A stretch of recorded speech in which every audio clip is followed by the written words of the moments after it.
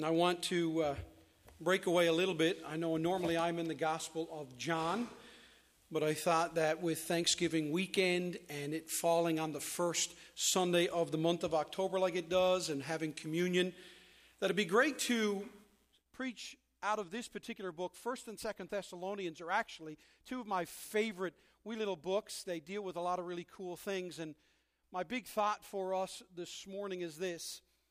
Are you counting your blessings or drowning in your sorrows? Are you counting your blessings? It's Thanksgiving weekend, amen? All right, for those that are visiting, you can tell you're in a Baptist church. They're sometimes afraid of the sound of their own voice. It's Thanksgiving weekend, amen? That's better. How many of you got a turkey in the oven right now? All right, I see a few hands. I do as well. Can't wait. One of my favorite things is to open the door and that whiff of Thanksgiving turkey hits you in the face, right? But let me ask you, on this Thanksgiving weekend, are you thankful this morning? Are you thankful this morning? And I mean really thankful. We just sang, "It is well with my soul." But is it? Is it? Thanksgiving. It's a time for giving thanks. It's a time to ponder all that God has done for us and all that we have in our lives for which we not only should be, we must be thankful. But the question for all of us is, will you be thankful? You see, for many, even here this morning, as I look at you and you look at me, I fear that maybe the song we should have sung was, "Nobody knows the trouble I've seen. Nobody knows my sorrows." Because that's kind of the projected attitude of the culture today. See, let me ask you this question. Are you ready for this one? Because this is the question of our culture. Are you happy? Are you happy? Are you at rest, at peace? People ask you, are you content? How about this one? Are you free from anxiety? Are you free from fears in your life? Is your life, is your day more focused on the God of eternity and the truth of the gospel, or are you focused on the life that is temporary and the deception of the world? Are you weighed down with a heavy heart? Are you anchored down by bitterness or haunted by failures? Are you right now fighting to stay in control and afraid of both your past and your present and indeed your future? Thanksgiving weekend. See, I want to invite us this weekend to see beyond turkey dinners, this is beyond even family gatherings. Because you know, if I can just get a little bit personal, I'm amazed that we often retreat to our biological families from our churches as the place to find thankfulness. And I want to point something out to you, and please don't jump to conclusions until I finish the statement, all right? Here's the radical statement. You see, church, this church, Calvary Baptist Church for me, is more my family than even my wife Debbie and my sons Brandon and Jordan and my daughter Abigail and my daughter-in-law Stacy and my grandson Theo. You see, when Jesus was faced with this and his mother and his brothers was outside a home waiting to speak with him, here's how Matthew tells us. He says, while he was speaking to the people, behold, his mother and his brothers stood outside asking to speak with him. But he replied to the man who told him, "Who is my mother and who are my brothers?" And stretching out his hand toward his disciples, he said, "Here are my mother and my brothers, for whoever does the will of my Father in heaven is my brother and sister and mother." Now, I am not saying I don't love my wife and my children and my grandson. I love them with all my heart. And nor am I saying that I am freed in any way from my responsibilities as a husband and as a dad and as a granddad. But I am saying this: My relationship with Debbie as brother in Christ is actually stronger and more eternal than my relationship with her as husband. Because I will spend eternity with Debbie as my sister in Christ, and that is wonderful. You see, on this side of the kingdom, either Debbie or I, one of us is going to pass away. And we're going to go through that pain. But in heaven, it never happens. And that I am thankful for. See, I love sitting down with family and friends, and I will love sitting down with my family this afternoon to eat turkey, but I love sitting down here now with you and my church family and eating at the table of God's Word and later at communion. I have to tell you, no matter what goes wrong in my life, can I tell you that getting together here like this on Sunday morning with my family of believers just makes the world right for me. It really does. And I want to say, thank you. Thank you. Believe it or not, God's Word has a lot to say about thankfulness, and 1 Thessalonians is probably one of the greatest places to go learn about it.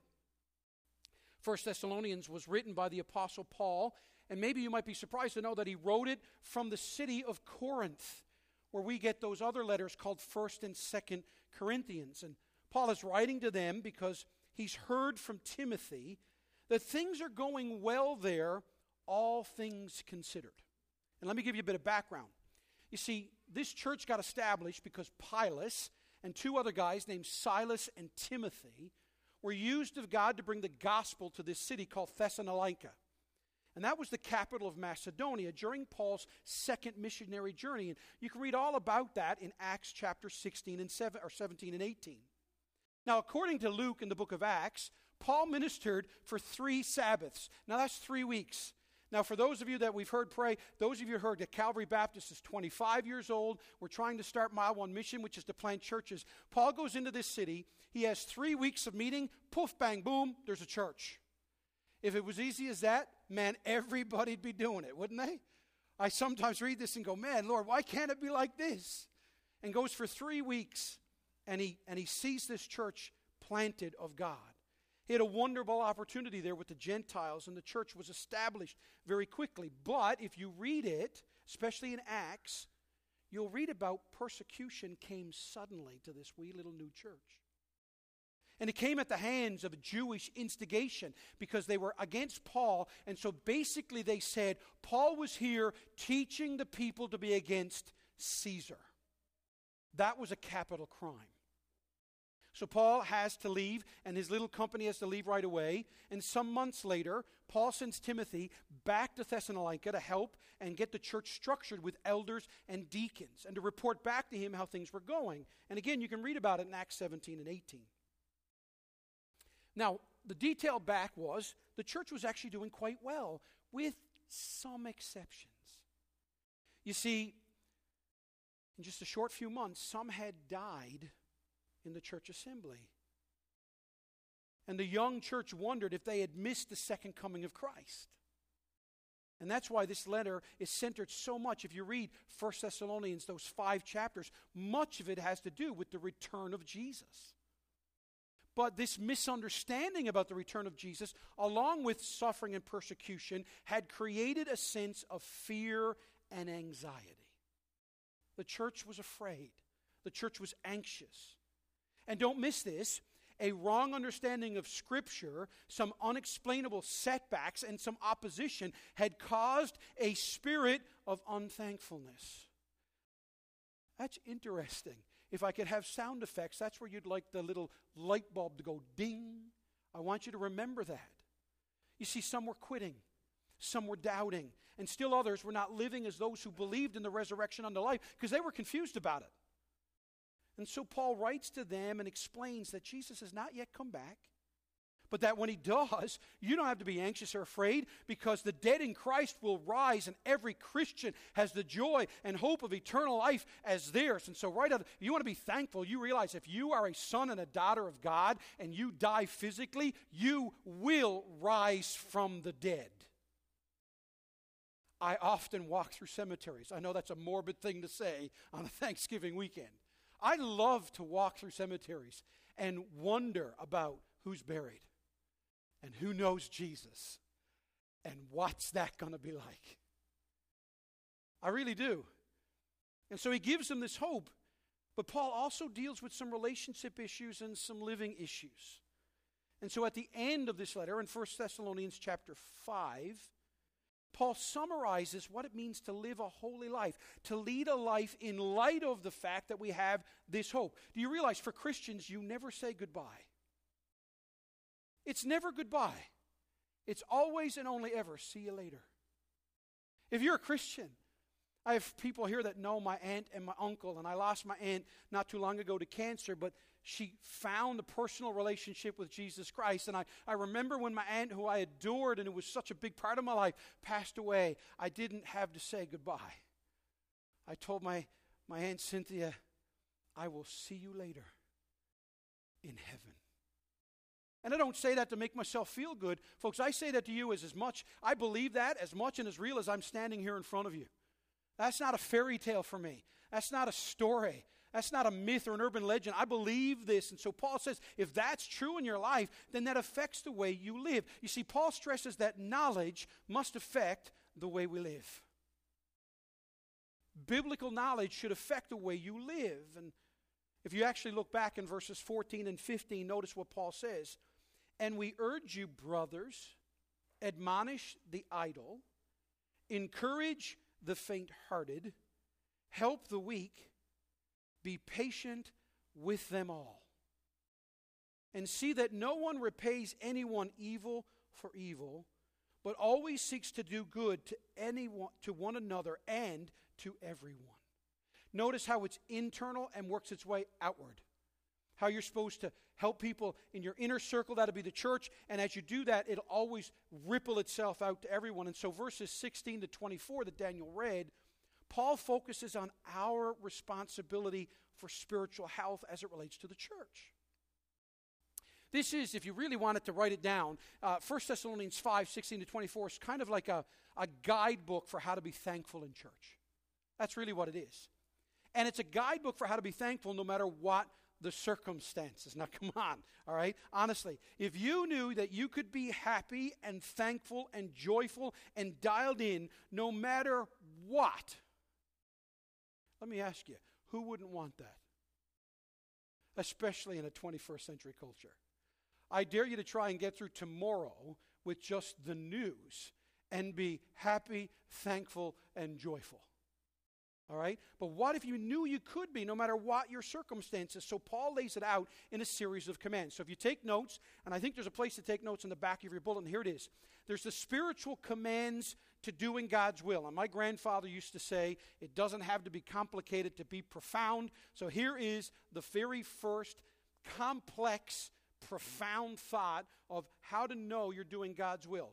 Rejoice always. Are you just blown away by my ability to just open up Scripture and explain it? Rejoice always. You've never heard it before. This is novel new stuff.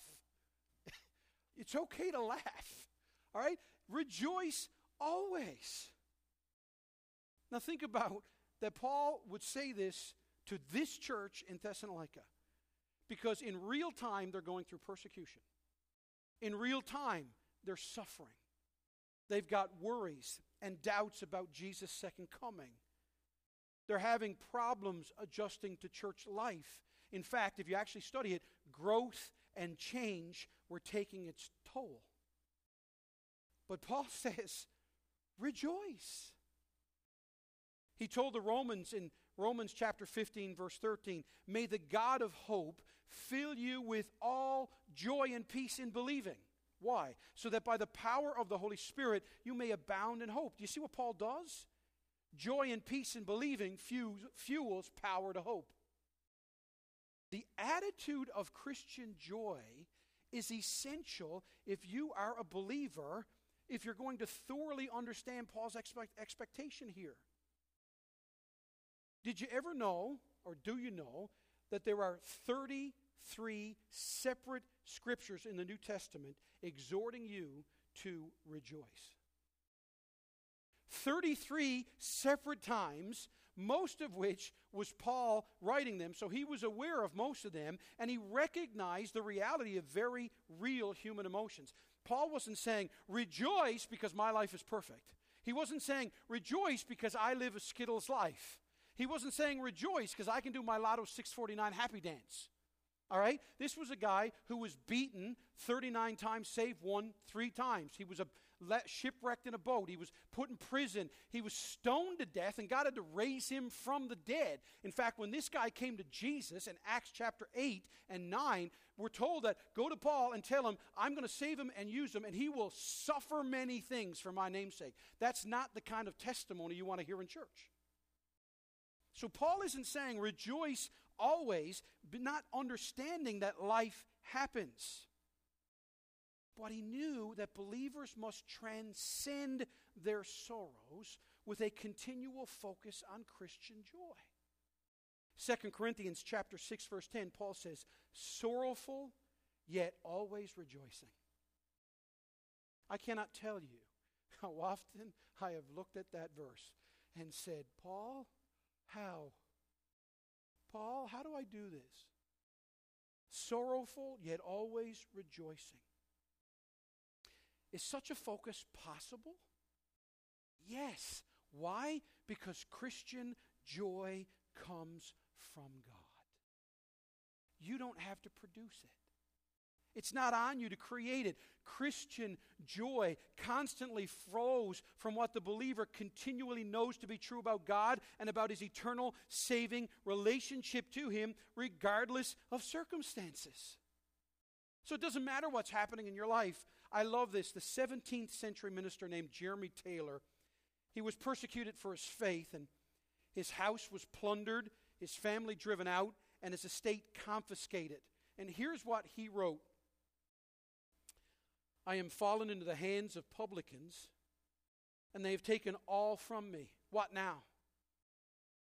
They have not taken away my merry countenance, my cheerful spirit, and a good conscience.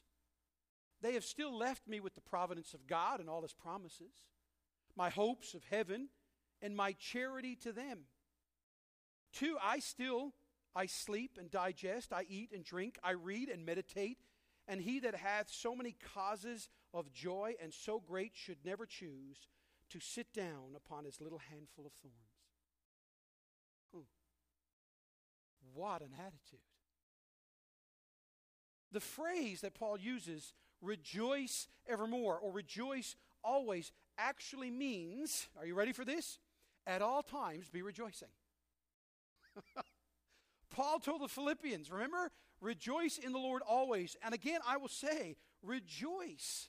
You see, one of the keys to being a counter of blessings is to think about how God has blessed you. Jeff spoke about it in his prayer, even about Calvary. How we thank God for the way God used people to come together and create Calvary 25 years ago, and how God has been faithful for 25 years despite us. God has been faithful despite us and yet using us. God has been faithful not needing us but glorifying himself by using us. God's been doing it. How often do you rehearse the blessings of God? The older I get, the smarter my dad gets. And he's always told me, don't take a Polaroid of a friendship and define the whole friendship by the Polaroid. But how often do we do that? How often do we have 30 years at a job where we loved it, but we had a bad spell, and then we kind of define the entire job by the bad spell and not by the 29 years that were great? How often can we have a 25, a 30, a 10, a 5, a 15-year marriage, and we have a rough spot where things don't go right, and then we get dwelling on the rough spot, and then we come to define the entire marriage by the rough spot, not ever realizing how God has been good to me over all those years? I can tell you, it never ceases to amaze me when Debbie and I are in a disagreement, or I'm angry, or I'm holding something against Debbie, and I rehearse what I'm against her about, versus if I think about all the things we've done together as a couple, I just can't stay mad. If I have a disposition and an attitude of thankfulness. And so Paul says, therefore, no event or circumstance in the Christian's life, apart from sin, can or should diminish your joy. A biblical perspective on Christian joy provides numerous reasons for believers to rejoice. Let me just give you a few. You should rejoice here today because always in God's righteous character, which even in times of trouble, He demonstrates so faithfully to us. Psalm 28:7. The Lord is my strength and my shield. My heart trusts in Him, and I am helped. Therefore my heart exults, and with my song I shall thank Him. Another reason this morning you should rejoice. Believers should rejoice always because of the spiritual blessings and redemption of Christ they possess. If you go to Ephesians chapter 1, just try to read verses 3 to 8 and not be thankful. Where you get a list of all the things that God has done for you. Believers should have joy in God's providence as He works everything for their ultimate good. Romans 8:28, and for we know, not for we hope, not for we think, we know that for those who love God, all things work together for good, for those who are called according to His purpose. We should be joyful for the Word of God. We should be joyful for answered prayer. Isn't it funny how often we will rehearse all the prayers to God that He hasn't answered, and yet don't rehearse and be thankful for all the things He has answered?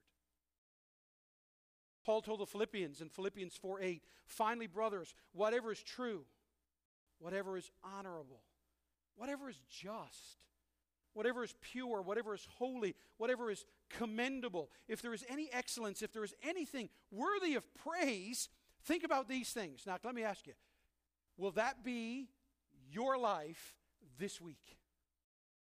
This one verse, that you will concentrate on filling your headspace with these things.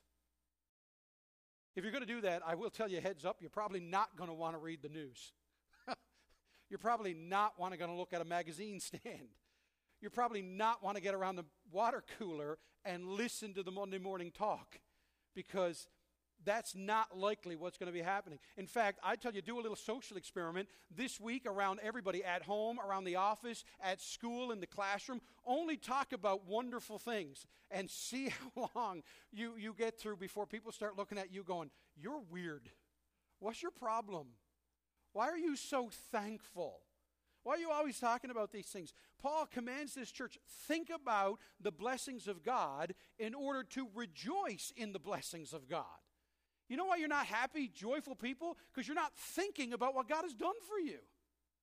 What He does for you every day. Do you want to be thankful for your life? Thankful for your church? Thankful for your family? Then think of all the ways God has blessed you and rejoice always in those things. So, rejoice always. Secondly, ready? Here another is just an amazingly profound thought. Pray always. There it is. Pray always. Notice this. Believers filled with joy will be believers filled with prayer. Believers filled with joy will be believers filled with prayer. Prayer is both an act and an atmosphere. It's the expression used here of describing. When Paul says pray without ceasing, it actually means having an unexpected, intermittent cough. It's just something that can just grab you at any moment. You don't think about coughing most of the time. Coughing just comes upon you. Do we have that attitude in our prayer? The highest of all motives for believers to pray is the desire to worship the Lord Jesus. Do you remember when the disciples came to Jesus in the Sermon on the Mount and said, Lord, teach us to pray? And in Matthew chapter 6, He says, pray then in this way. Notice how He starts. Our Father who is in heaven, hallowed be your name. Your kingdom come. Your will be done on earth as it is in heaven. Did you ever realize that the entire first section of Jesus teaching disciples how to pray is first, notice that He's your Father, and then secondly, adore Him. If I can, I've picked on people. I struggle. I struggle to say these things because I don't want you to think I'm always picking apart prayer. But I always get a little bit. Have you ever noticed when we pray, we say, and God, and God, and God, and God, and God, and God, and Jesus, and God, and Jesus. And I've often wondered, why don't we just say, Father? I have to be honest. I'm 46. I have a really good relationship with my dad. I don't call my dad Wayne. I call him Dad. Because He's my dad. And I don't know why I would go to God in prayer, because to me that's God's like official name. In fact, you read the Old Testament, they would get a ritual bath, they would change their clothes before they'd even write it. And so Jesus teaches us, look, because of me, you now go to God as Father. And can I say, when I pray to my Heavenly Father as Father, I don't know about you, but it just seems so much more to me than as God. I got to be honest, God scares me. He is a consuming fire. He speaks and it happens. But my Father is safe to go to. He listens to me. He's pleased me. John Piper once said that in prayer, think of it as your dad sitting in that big recliner in front of a fire, and you come in from a cold winter's night and you just crawl up into your dad's lap and you talk to your dad.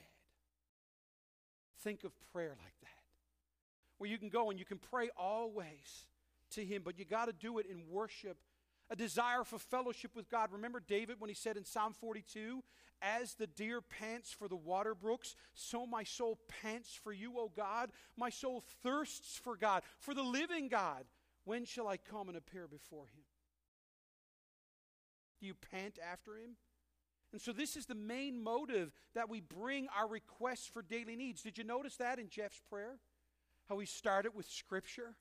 How we started by acknowledging who God is and what He has done before he ever got to our requests. Because when you do that, because one of his prayer requests was that we would pray in the will of God. Well, when you worship God for who God is, it's a whole lot easier to ask for the right things. See, if you're parents, you know, have you not ever had this when your kids come to you and they're like, can I have? Can I have? Can I have? And they think like you're a bank. They honestly, before they ever get a bank machine, they think you're the bank machine. And they really believe that if whatever they ask you for, you can just produce it. But have they ever, then as your kids get older and they realize, you know, if I first go to mom or dad and give them a hug and tell them I love them and how great they are to me, and then I make my request, it happens like the odds of me getting the request go way up. And I can tell by the parents looking at me, you've experienced this. And I can tell by the young people going, that works? That works? Thanks for the insider trading information. I love it when my kids hug me.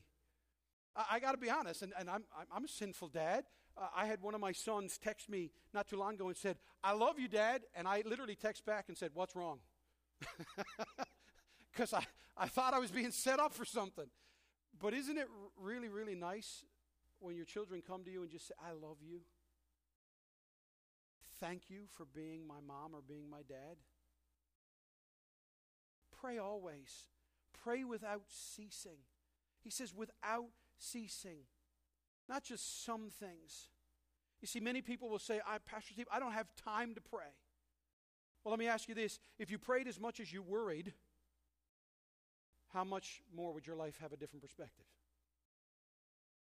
Just pray when you want to worry, and you'll find you have plenty of time for prayer. And don't just pray without ceasing for some of the things, some of the time, but in all of the things, all of the time. And you see, some people think God only cares about religious things. Like, I can only pray that God will help me. We've heard in the last weeks that we should pray for open doors to witness, and we should.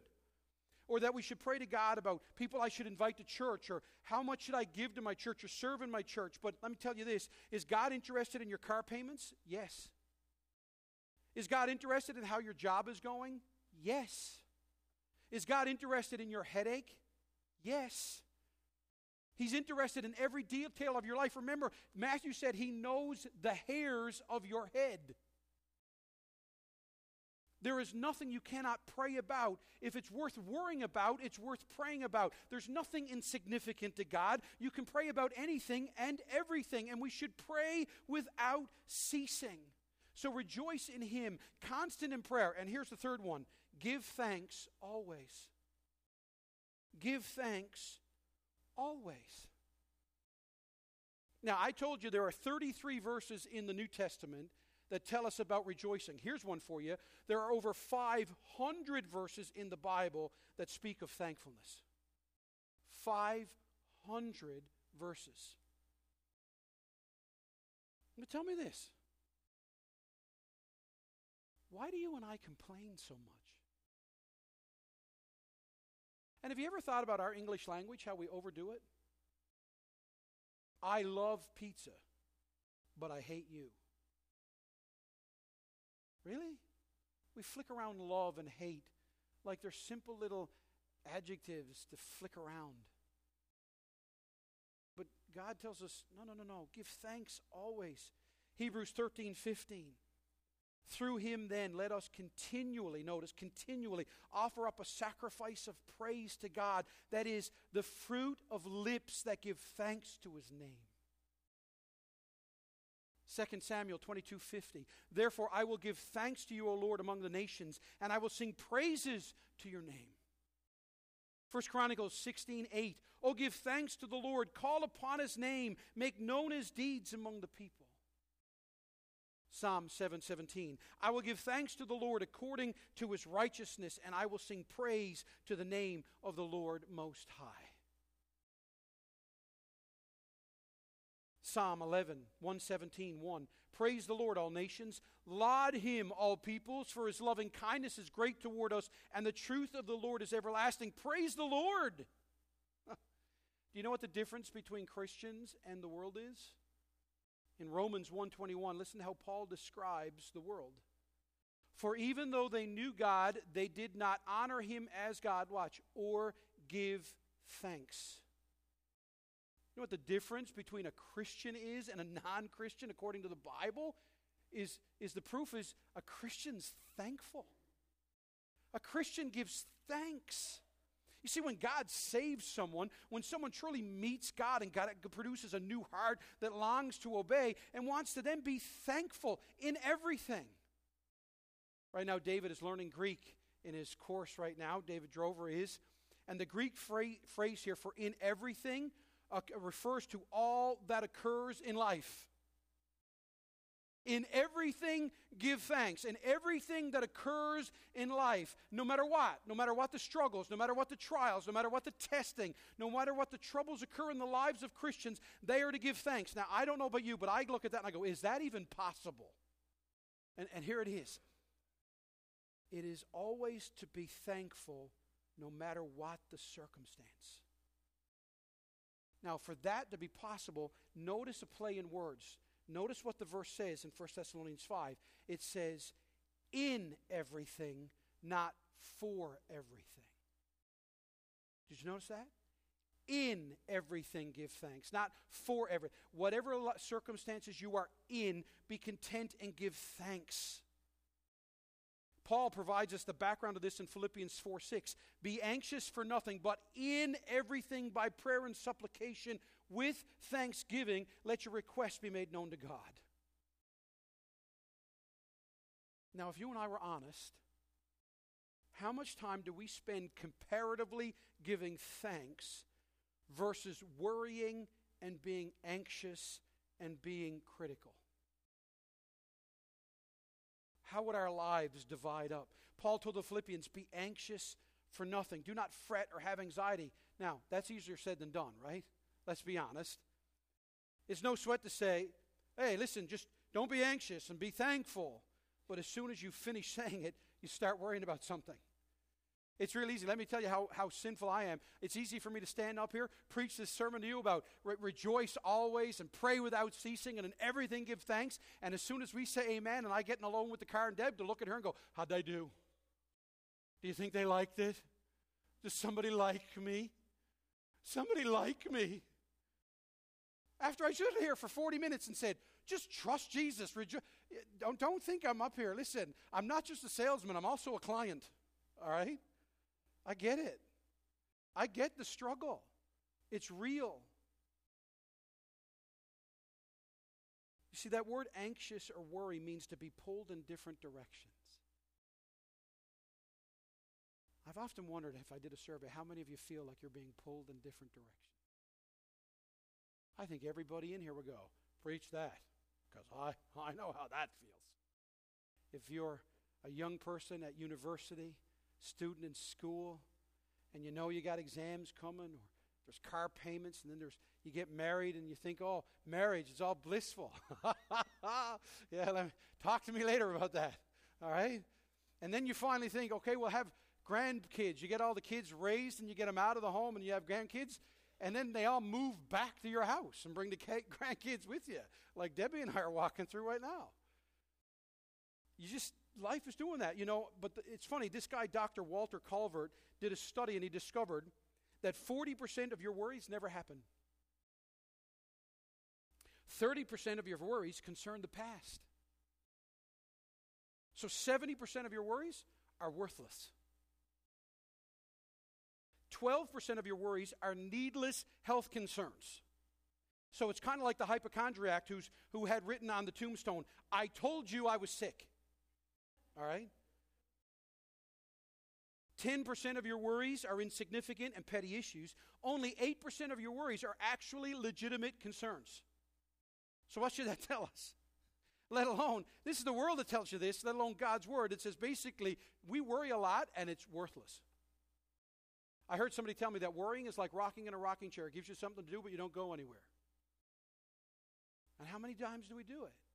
But Paul says, no, rejoice always. Pray without seeking. In everything give thanks. And notice what he says, for this is the will of God in Christ Jesus concerning you.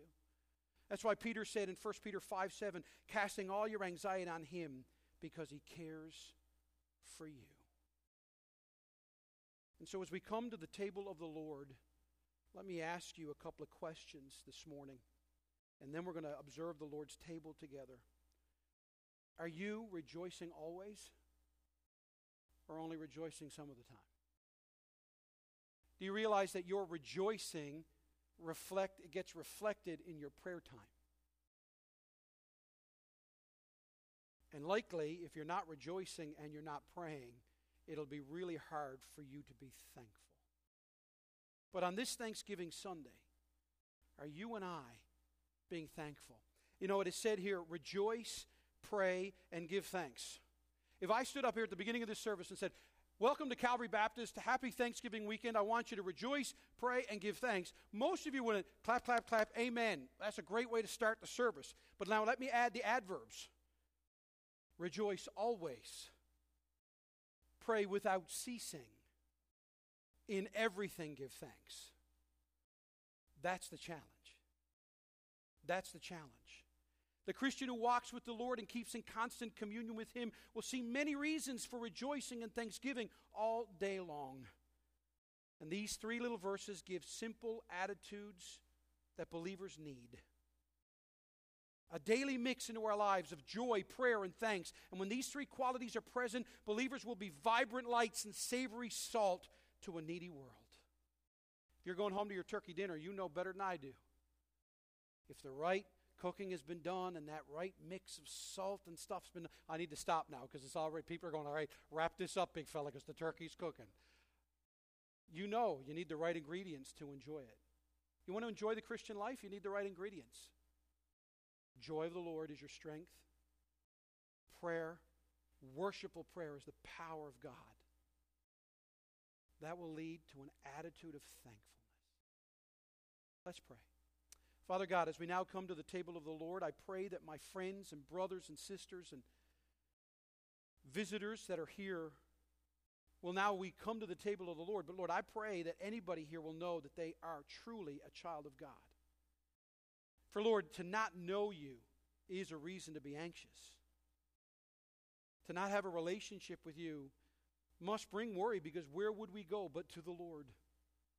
And so as we now observe the table of the Lord, help us to make much of you. In Jesus' name, and all God's people said, amen.